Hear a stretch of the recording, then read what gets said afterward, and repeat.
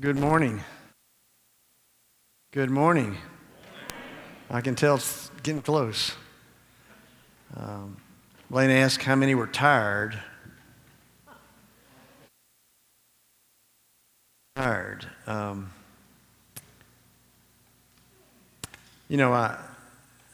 wonder if he walked down the road and met somebody, did he say good morning? He was the only one that could make it a good morning. Amen? And it's a good morning. I want to share with you just something before I preach. This is my last. Heard a story about an evangelist that came to the last night of a revival, and he wanted some feedback from some of the people that were out there, like I'm getting feedback now.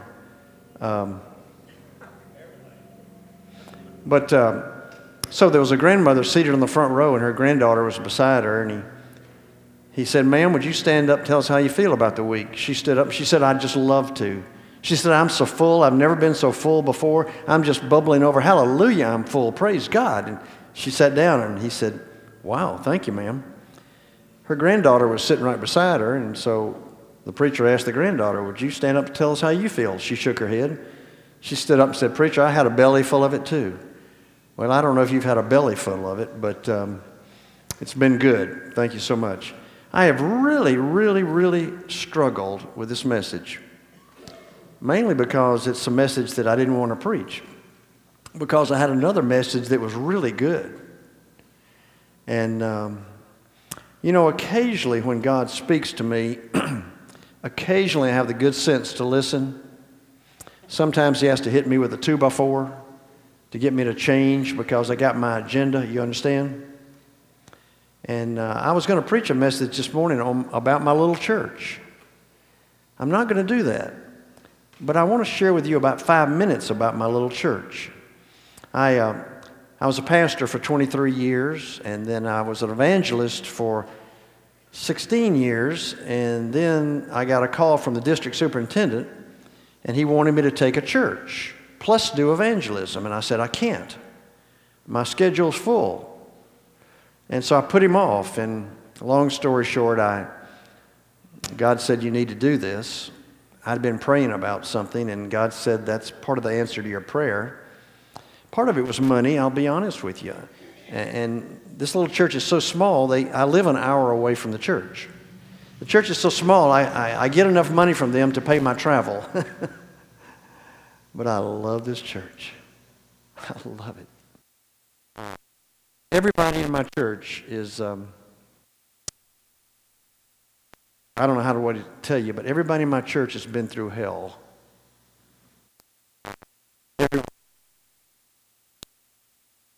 John was preaching this morning about those people that are not the most lovable, that's not the word he used. The people that have what's the word, Joe? Help me. What? Value, right. We don't claim them as valuable, and the world does not claim them as valuable. Everybody in my church, the world, never claimed them as valuable. I told my wife the other day, it sure would be nice to have some normal people come to our church. Whatever that is, we don't have them. They've just been rescued from hell. Are you with me? I just want to share with you about one of my. I wrote his testimony down. I'm kind of in and out on this mic. Are we okay back there? Batteries, or if you want to change batteries, I'm available. The microphone's available. I just want to tell you about Dexter because he's a prime example of my church. 1/3 of my 40 people are African American. It wasn't that way when I came, but they are now. And Dexter was the first African American to ever come to my church. It's kind of funny, when he came, all his relatives started coming. And his mother-in-law started coming, and he didn't tell her that this was basically a white church. And so she walked in, and she's a very large woman. You can't miss her. She walked in, and she sat on the back row. And in our church, we have a thing we call what's God done in your life this week? It can't be last week because it's not present. It's not what, if God's not doing something in your life this week, don't share it. If you didn't speak up 2 weeks ago, tough. Now, I'll make an exception when I go home because I'm going to miss 2 weeks in a row. But Claudette came in and sat down. She was dressed to the hilt. And we had this sharing time, and she put her hand up. And I didn't even know her name. And so I said, yes, ma'am, stand up. She said, well, I need to tell you that I was kind of shocked when I came here. She said, listen to this carefully. She said, I thought I would come in here incognito. The whole place was rolling, and it's been rolling ever since she's been there. But let me tell you about Dexter. Here's his background. He was arrested 40 times. He was in prison 5 times. He was shot 4 times. 30 years of addiction, drugs and alcohol. He was homeless, living on the streets in Athens, eating out of garbage cans for 20 years. 15 felonies. And now he preaches for me when I'm gone. The man loves Jesus more than any man I've ever met in my life. He's a much better preacher than I am. He goes and preaches at the jails. When you've had 15 felonies, you're not allowed back into jails. He preaches in jails because they beg him to come preach there. They've done a documentary on his life that the court system uses now, and they made it in our church. He calls me regularly, and he always says before he hangs up, I love you, Pastor.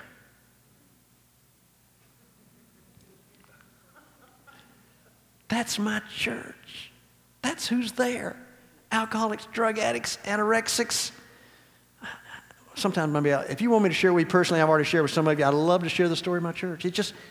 But that's not the message God's given me for this morning. And I don't know why. Somebody needs to hear it, I guess.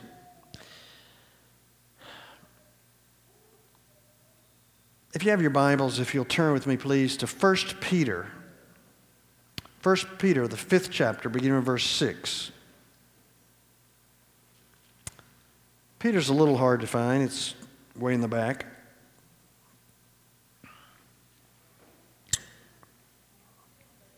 First Peter, 1070. Smile, folks. You don't laugh at my jokes. What is...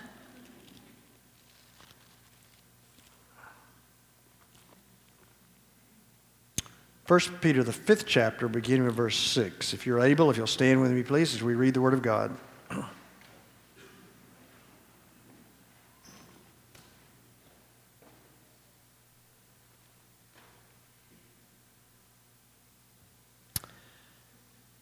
Five, 6. Humble yourselves, therefore, under God's mighty hand, that He may lift you up in due time. Cast all your anxiety on Him because He cares for you. Be self-controlled and alert. Your enemy, the devil, prowls around like a roaring lion looking for someone to devour. Resist him. Stand firm in the faith, because you know that your brothers throughout the world are undergoing the same kind of sufferings. And the God of all peace, the God of all grace, who called you to His eternal glory in Christ after you've suffered for a little while, will Himself restore you and make you strong, firm, and steadfast. To Him be the power forever and ever. Amen. The grass withers and the flowers fade, but the word of our God stands forever. Thanks be to God. Thank you. Be seated, please.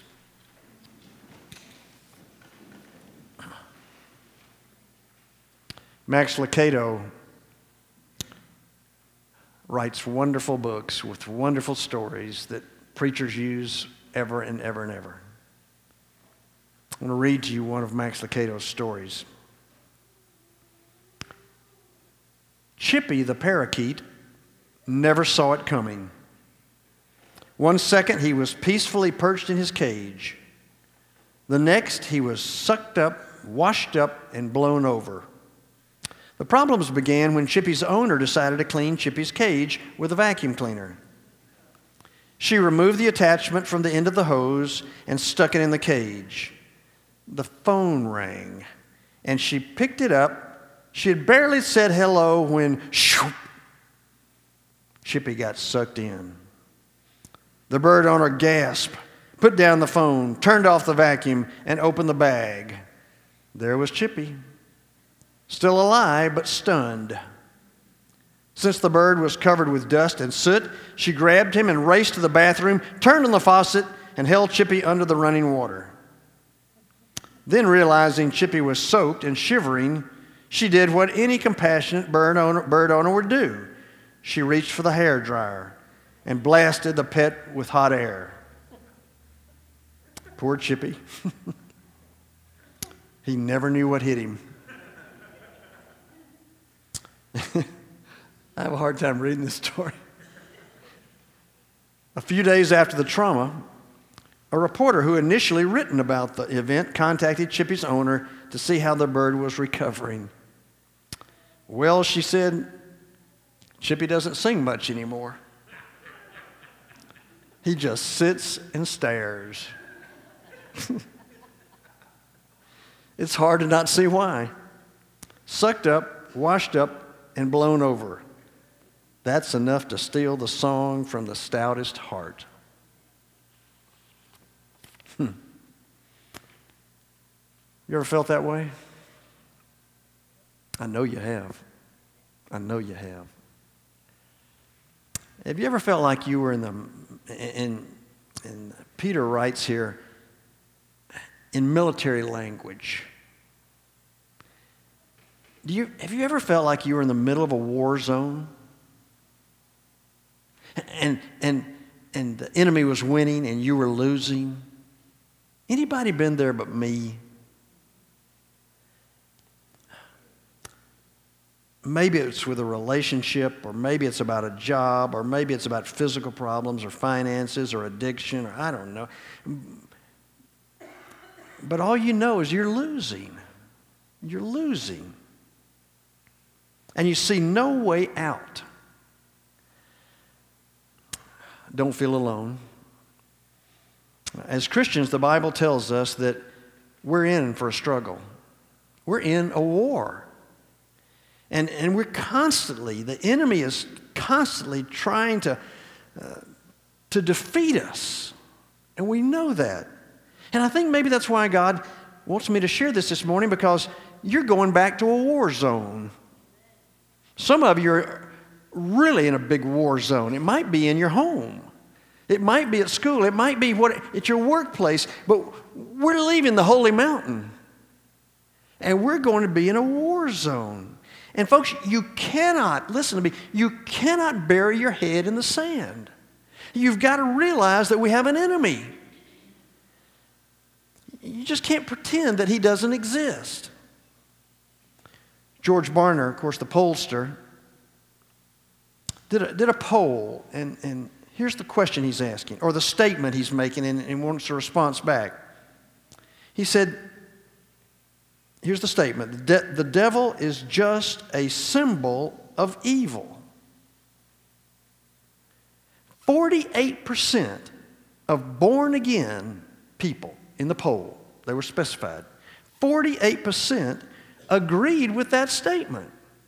Either they agreed with it or they didn't know. So basically 48% of born-again people are saying that the devil is just a symbol, figment of your imagination. And I'm telling you, and you know this, he's not. He is real. And his real desire is to defeat God. But he can't do that. He knows that. And so he turns on us, God's children. If he can defeat God's children, that will hurt God better than if he defeated God. And so that's what he wants to do.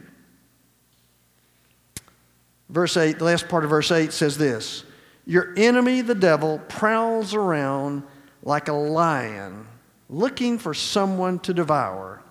Ephesians 6:12 says, our struggle is not against flesh and blood, but against the rulers, against the authorities, against the powers of the dark world, against spiritual forces of evil in heavenly realms. That's who he is. And that's what he's trying to do. And I think the enemy does win the battle sometimes with some people. We know that. And I think the reason he does is because he sneaks up behind us. And he goes from behind us. And he especially likes to deal with people who realize that he doesn't exist. And then they're defeated. He is real. Please don't be naive. He is real. And let's say we realize that. Let's say we all agree on that. I think most of us would. What do we do? What do we do about him? The scriptures just, I'm going to go verse by verse. This is it. Verse 9. Here's what it says. He says to do. Stand firm in your faith. Stand firm in your faith. 1 Corinthians 16:13 says, stand firm in the faith. Let me read you another passage from the book of James. James 4:7-8. You can read it later. James 4:7-8. Submit yourselves then to God. Resist the devil, and he will flee from you. Come near to God, and he will come near to you. Wash your hands, you sinners, and purify your hearts, you double-minded. Resist the devil. Stand firm in the faith. Stand firm in the faith. That's the first thing you do, is stand firm. And then he says, verse 9, resist. Not only stand, but resist. Malcolm Collins was a missionary to Africa, and he gives the advice what to do if you encounter a lion. Here's his advice. Never run. Stare him down. He may leave.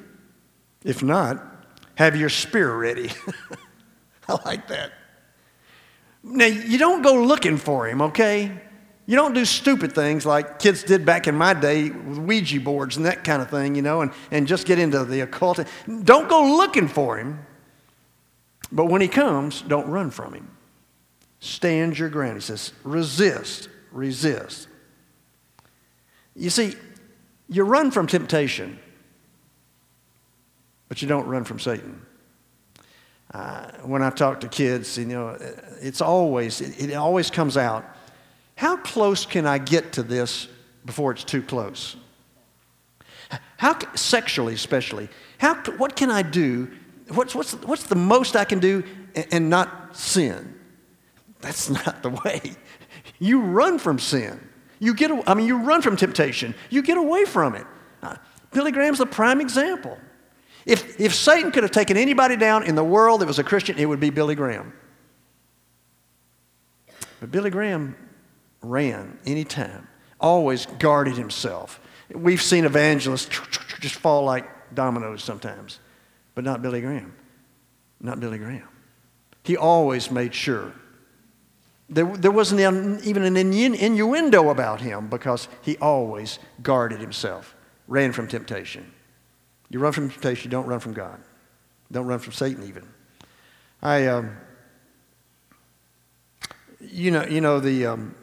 The passage in Ephesians, which I love, put on the full armor of God. You know that? I love that. It's so true. I think Christians ought to read that every day. I think we should put on the full armor of God every day. But you put on the full armor of God, friends, before you get in a situation.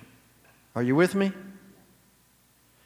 Some of us want to put the armor on after we're in the situation. Guess what? It's too late. I tell kids, and I'm sure I don't use the right language these days with kids, but in my day, you put on the armor of God before you get with the girl. Does that make sense? Are you with me? Before you get in the back seat, are you understand? You put on the full armor of God, okay? Here's something else you probably don't know about me. I'm a beekeeper. I keep honeybees. And I love it. I love it. People say, do you get sting? Oh, occasionally, you know. But I love honey to start with. Every morning, Grace, I get oatmeal and honey. And I had to make sure the honey was good honey or I wasn't going to eat it. Never buy honey from a big store.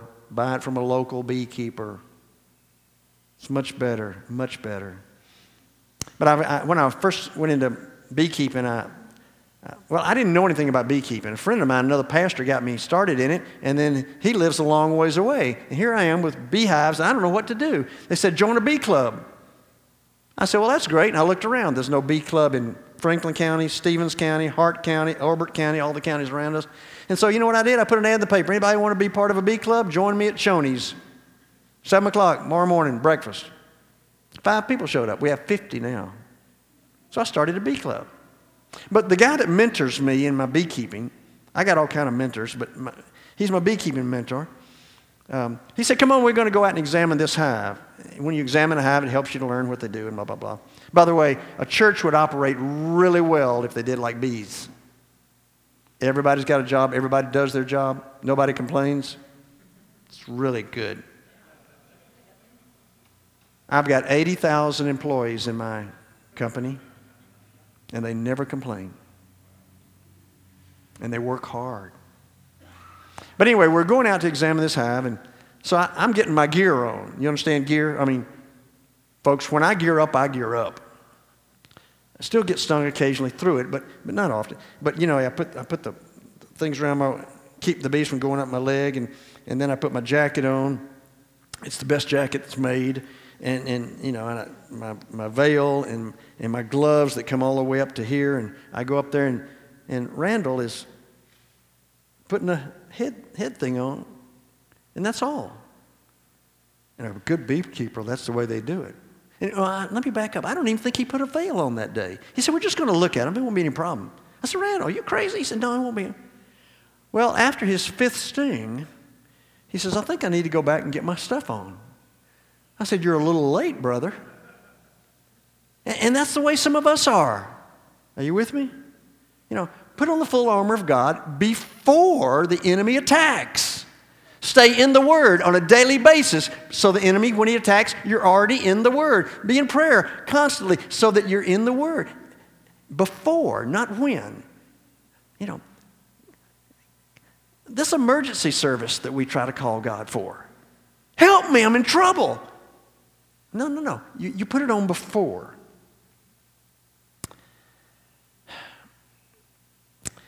The scripture goes on and it talks about that you're not alone in your attacks. There are other people out there. There are other people out there. Now, what I think he's saying to me here is that, folks, when you get attacked, you're not alone. And what you need to do is you need to have a covering. You need to have folks that you know that can understand what you're talking about. Don't isolate yourself. I get so frustrated with Christians that something happens, they don't call anybody. They isolate themselves and they just suffer alone. Why? You know one of the reasons I'm tired this week? And I've seen it more this week than I have in a long time. I'm talking to more teenagers outside the tabernacle. Hours. And some of them, I think of 1 or 2 right now, that are isolated. They're kind of the outskirts kind of kids. You understand what I'm talking about? And I don't see them with anybody. And I've been keeping an eye on a couple of them. Just watching. And I'm hooking them. And you've got some wonderful counselors here. And I've gotten a hold of one counselor and I said, check this kid out. Needs help. Needs help. And they exchange phone numbers. And they'll be... That's what we need to do. When the enemy attacks, call somebody. Kind of like AA. I've been disappointed a lot with the AA recently because some of the AA folks don't call the other people like they're supposed to. And that's when they go under. They fall off the wagon. I know the talk now. I deal with so many of them now. We contact each other at our church. I got a man that's getting ready to join the church, and this is not a normal thing for me. I'm really picky about who joins the church. I really am. Sorry. You can come all you want to, but I got a guy that I'm getting ready, he's going to join the church in a couple of weeks. He lives in a tent in the woods. But you don't have anybody like that in your church. Most of you don't. I do. But he loves the Lord. I've been dealing with him for a long time now, and he's almost everybody that's homeless, almost everybody, is either on drugs or have got mental problems, or both. I've learned that. This guy does not. He just, I don't know why. I can't figure it out. But he loves the Lord. But he doesn't isolate himself. He lives in a tent by himself in the woods, but he also has mentors right now in my church. And they mentor him, and they work with him, and I do. That's what we need to do with each other. That's what John's been teaching us. It's important, folks. It's vitally important that we are accountable to somebody. If you're not in an accountability group, shame on you. You need to be. I am. And I'm lost without accountability. I don't know where I'd be if it's left up to me. But I got folks that hold me accountable. Some of them, I don't like them to do it. But I've given them permission to do it. And so we hold each other accountable. Don't isolate yourself. We need each other. I went to school with two guys. One was in my class and one was 2 years younger. Names are Paul and David Law. Their father, Burley Law, was a bush pilot in Africa, a missionary. And his job was to fly into all these different African countries, especially to the hospitals in those areas, and to deliver drugs and to deliver all kind of equipment to them. That was his job. He flew into these places. And some of them were pretty dangerous to fly into. I mean, it was back when he was based in Congo, and the Congo was in an uprising. There were rebels, and they were dangerous. And so they had a signal. And that is, Burley would fly over a village, and if it was dangerous for him to land, the natives would be seated. And he'd know he shouldn't land. And he didn't. But one day he was flying over, and they were seated. But he knew there were vitally needed drugs they needed to treat some things. And they didn't have any left. He made a circle, came back, and he landed. And the rebels came out to him and killed him right there. One of the great martyrs of the faith. David and Paul went back to that same village later on and led the chief of the village to the Lord. They're missionaries now in that area. Paul told me a story one time about what happened. He said they lived in the area where these villagers were living, and he said that it was a dangerous area, not only by the rebels, but lions.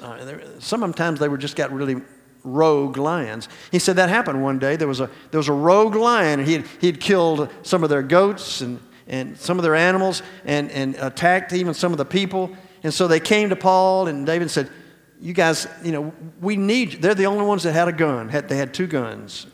He said, we've got to get rid of this rogue lion. He's killing animals and he's going to kill people now too. So they agreed.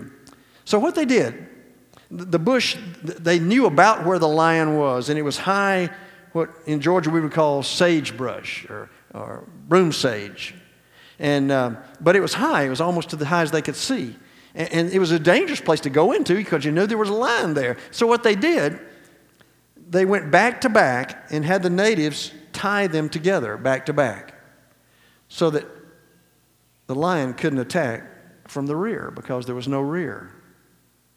And they ended up killing the lion. But they were together. Our favorite phrase in my church is this. I hear it to me. I got your back, preacher. Got your back. And I say back to them, I've been dealing with a young lady for a long time. She had a terrible upbringing. sexually abused, raped,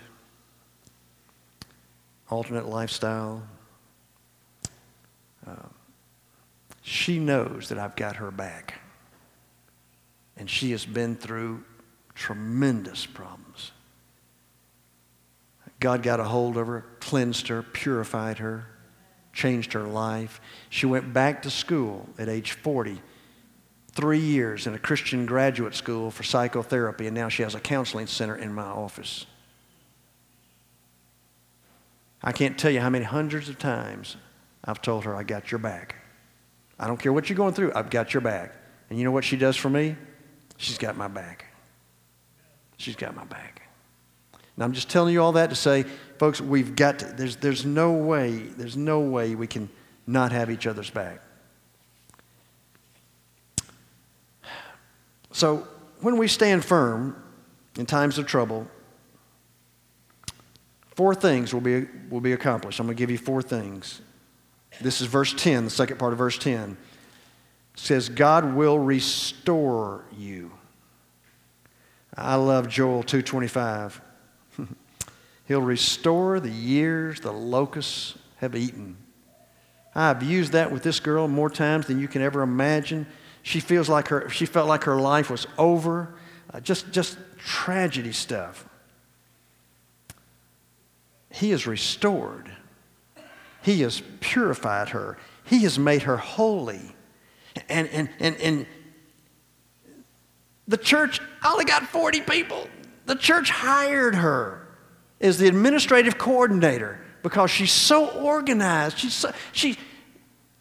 They hired her because they know they've got a pastor that has no administrative skills whatsoever.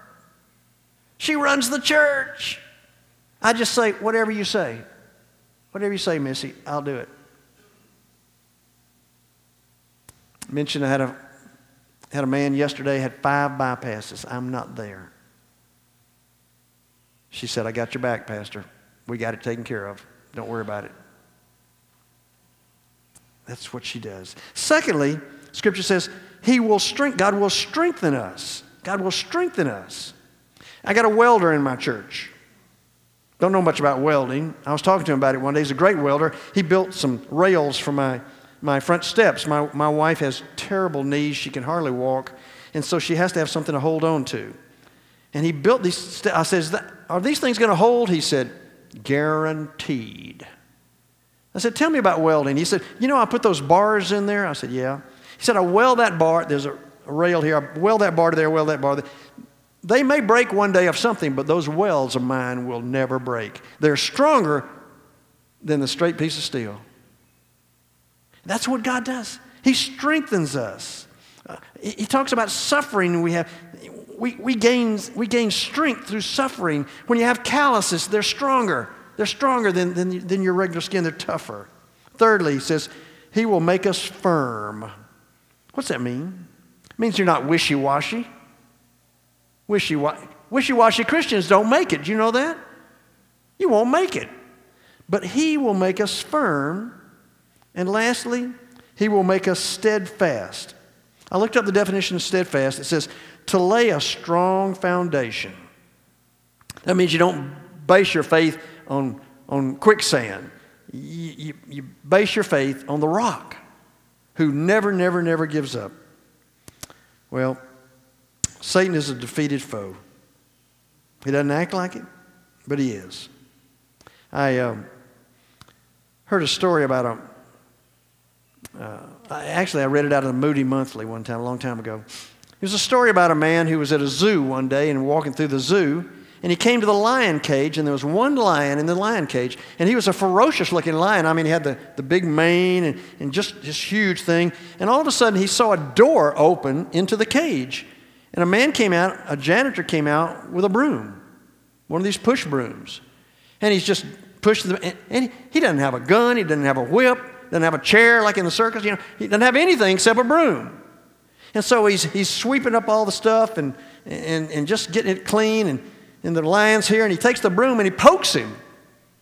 And the man said, whoa, that guy's really brave. He said the lion goes, "Rawr!" And the guy just pokes him again. The lion moves over. And finally, the janitor got through, and he kind of was getting ready to go out the door. And the man said, "Let me talk to you just a minute." He said, "I've never seen anything like that before. That was incredible. Is that lion tamed?" "No, sir. No, sir, he ain't tamed." Well, aren't you scared?" "No, sir, I ain't scared." "Why aren't you scared?" "That lion's old. He ain't got no teeth." That's Satan. He will scare the pants off of us. But he doesn't have any teeth. He can't defeat you. Those who are in Christ cannot be defeated. You know, it's ironic, isn't it, that in Scripture, and especially C.S. Lewis, you know, I mentioned I love C.S. Lewis. You know, the lion, Aslan, that's God, represented as the lion. You know what the Scripture says? It says that Satan acts like a lion. He's not a lion. He acts like a lion, and that's what scares us. Verse 8 says, "Your enemy, the devil, prowls around like a roaring lion." I'm going to close. I want to tell you a story, and then I'll be through. It's a great story. One of your men, I think, next year is going to portray. I think you're going to have portrayals. I'm sorry I won't be able to be here. I'd like to see these portrayals, but this guy's going to portray Uncle Buddy Robinson. Now, I probably shouldn't have told you that. It's probably supposed to be a surprise, so don't tell anybody I told you, okay? Just act surprised. Uncle Buddy was one of the great camp meeting preachers of all time. He had a lisp, and he couldn't talk hardly. And I was listening. He did some for me at the table the other day, what he's going to... And I've heard some tapes of Uncle Buddy. I mean, died a long time ago, but there are some things floating around, and boy, he sounds like Uncle Buddy. I can't do it, but I'll try. You know, Uncle Buddy, he talked like this, and he couldn't talk at all, and God called him to preach. And his dad said, "Uncle Buddy," it says, "Buddy, you can't preach." He said, "Yes, I can. God called me to preach. I'm going to preach." So he went to his pastor, and he said, "God called me to preach." The pastor said, "Oh, really?" He said, "Yeah." He said, "I want to preach. Would you let me preach?" The pastor said, "Well, I don't know, buddy. I'm not sure. Certainly not on Sunday morning. I tell you what, we don't have that many people on Sunday night. Why don't you, I'll let you preach next Sunday night." And Buddy was just so excited. He had prayed. He was all excited. So he gets up to preach. He stands in front of this group of people, and he starts stuttering and lisping, and he can't preach. He can't get it out. Can't get it out. And he just sits down and cries. His father was very supportive. He said, "Buddy, I told you can't preach." He said, "Now the pastor knows you can't preach. Now the whole world knows you can't preach." Buddy Robinson never was healed of his stuttering, but became one of the great camp meeting preachers in America. Here's a story I want to end with. Uncle Buddy, I can hear him saying it. It's an illustration he gives. He said, "You know, when I see Satan coming around," he said, "he is scary. And so what I do is I go find Jesus. You know, Jesus had those big white robes that he, you know, and he said, I see Satan, and I jump behind Jesus, and I hide behind his robe." He said, "I look out, and Satan gets closer, and the old devil, he gets closer and closer, and just as he gets right in front of Jesus, I jump out and say, 'Thick him, Jesus, thick him.'"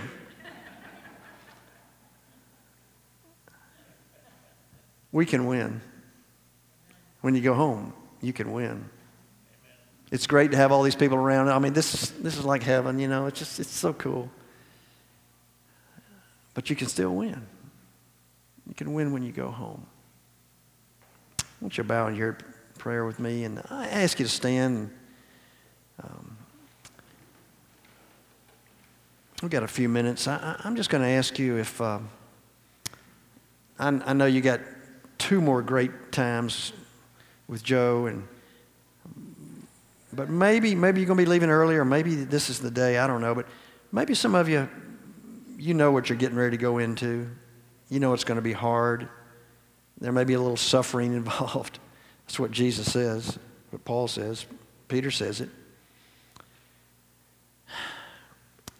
Maybe it's on this last weekend, it's time to say, Lord, this has been wonderful, but you know what I'm getting ready to face. I know you're the great lion. I need you to pour yourself into me. I need to be so full of your Holy Spirit, and I need to put on the fruit of the Spirit. I need to put on the armor. I want to be strong. I can't do it on my own. I've tried it. I can't do that. It's discouraging. It's hard. But Lord, maybe I need to come this morning and say, Lord,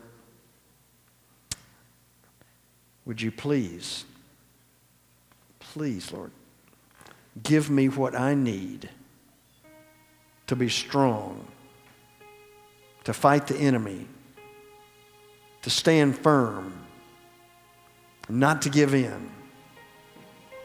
Would you speak to me in a special way even this morning so that I can go home with a victorious spirit that when the battle comes, and it's coming, I will be strong. I will not give in. I will not be discouraged. I'll do what you've called me to do. I'm just going to invite you to come. We're not going to sing, I don't think, but let's just for a minute. You're so good. Why don't you sing after all, or lead us? Yeah, you got something, right? Yeah.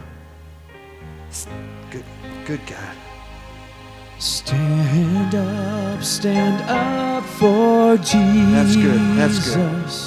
You soldiers. If you want to spend some time here before we go home, need you to come. Invite you to come. Lift high his Your banner. It must not suffer loss. From victory unto victory, his army shall he lead, till every foe is vanquished, and Christ is Lord indeed. Stand up for Jesus. Stand in his strength alone. The arm of flesh will fail you. Ye dare not trust your own.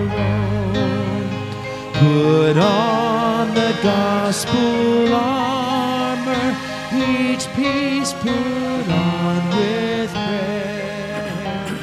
Where duty calls or danger, be I want us to sing one more verse, and I want you to look up, and I want you to hold your hands up. I know this is foreign to some of you. Just hang in there with me. Just please me. This will be the last sight I see from this pulpit this week. All right? Let's just say, God, we're heading out. You're going to be with us all the way. One more verse. Stand up for Jesus. The strife will not be long. This day the noise of battle, the next the victor's song. To those who vanquish evil, a crown of life shall be. They with the King of glory shall reign eternally. And now the grace of God, the love of Jesus, and the power of the Holy Spirit bless you, direct you, guide you. Father, Son, and Holy Spirit. Amen.